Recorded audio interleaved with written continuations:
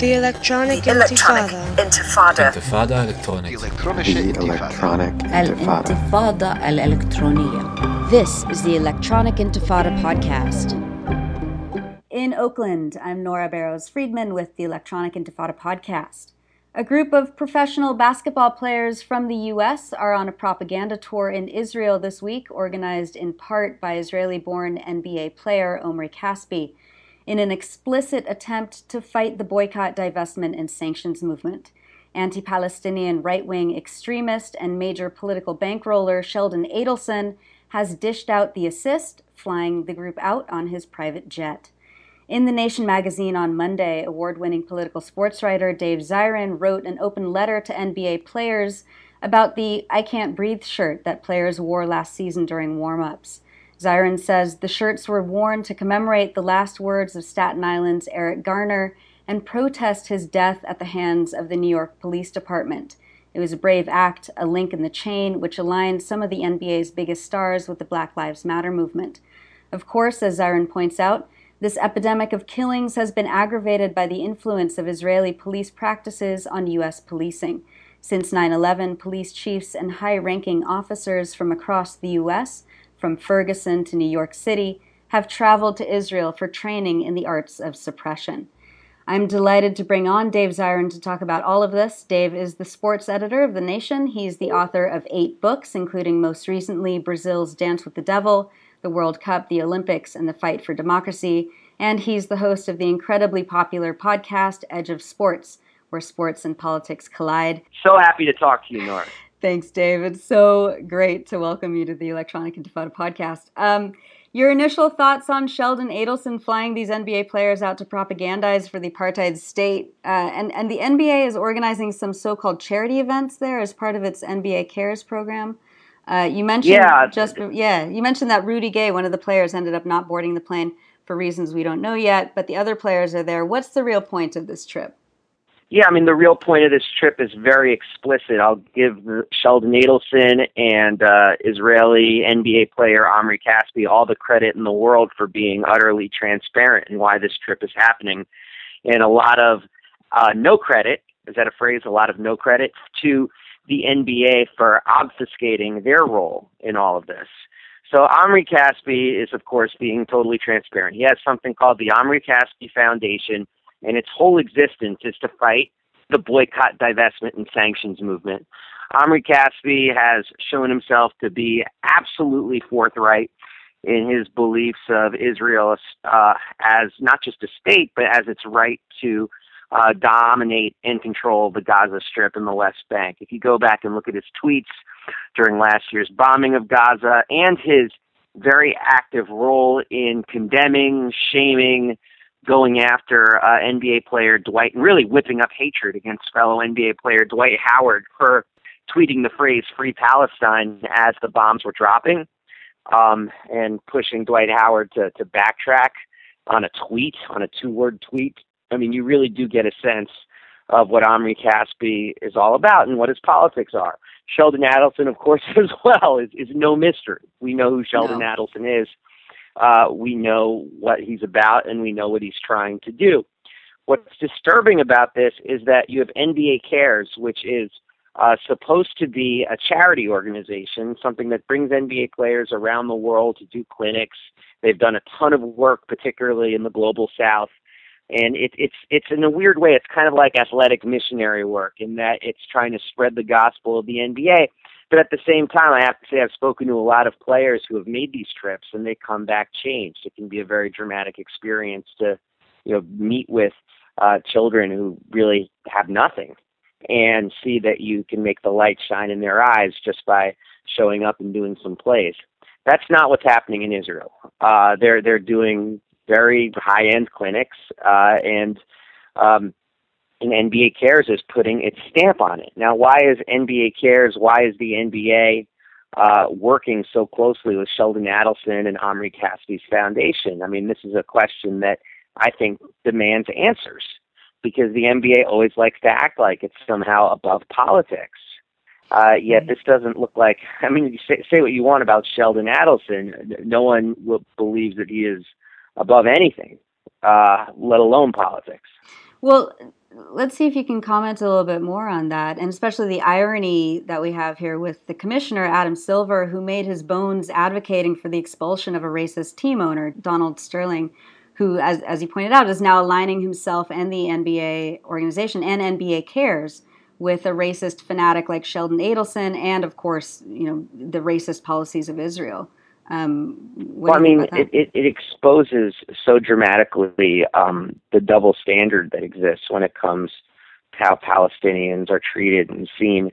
I have a friend who's a transgender activist, and he always says to me that the T in LGBT might as well just stand for, the first thing that gets taken away anytime, first thing to get negotiated away every time you talk about LGBT rights.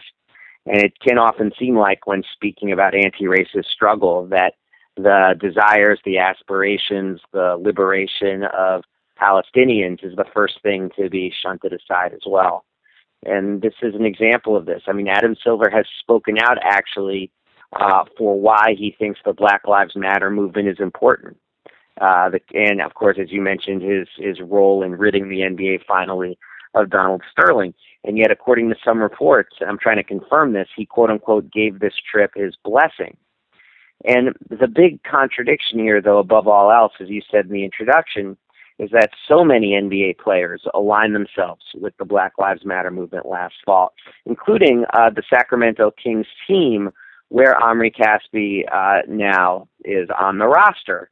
And there's a huge problem with that, and not just because if you're against racism in one place, you should be against racism everywhere, although, of course, that's very true on a large, abstract, global solidarity level, but because of the influence Israeli policing practices are having throughout the United States, the ways in which Israel has turned its ability to police, control, surveil the Palestinian population and the Ethiopian Jewish population and the African refugee population, and using their ability to do that and exporting it, using it as a commodity and selling it to the rest of the world.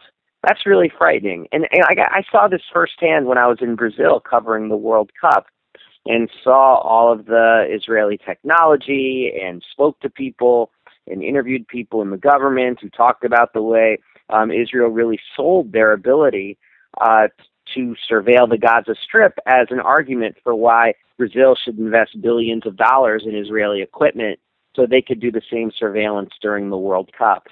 And that was my first introduction to the influence of Israel as using their ability to surveil and suppress as an export commodity. And it's really since that time I've learned about the terrific research others have done that really exposes the way that Israel has become, in the words of former Deputy Capitol Police Chief Terrence Gaynor, the Harvard of anti-terrorism for police officers in the United States. So that contradiction is just too much to bear. We've seen it firsthand in Ferguson and in Baltimore, the use of paramilitary equipment as a way to suppress dissent and suppress the Black Lives Matter movement. We first really saw it in the Occupy movement in 2011, and now we're seeing it just, ratcheted up another level this past year with just the epidemic spike in police killings. And so just the idea that players can go to Israel and support Omri Caspi's efforts to fight BDS and then come back and say Black Lives Matter, I mean, that's just a contradiction that's too deep.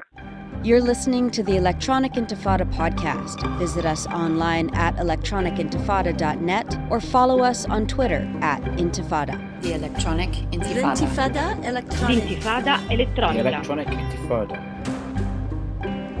We're speaking with Dave Zirin, political sports writer and podcast host of Edge of Sports.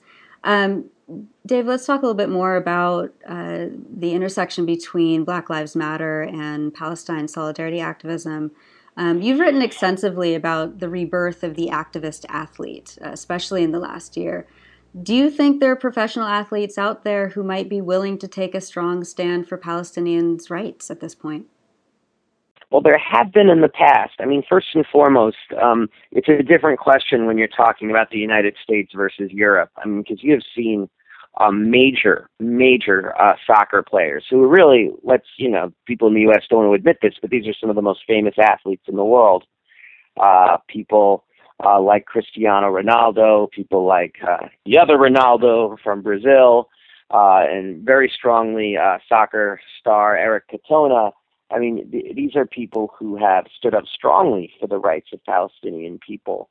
And of course, there's this whole movement called Red Card Israeli Apartheid that is connected to Israel's place in the European wing of FIFA, of international soccer.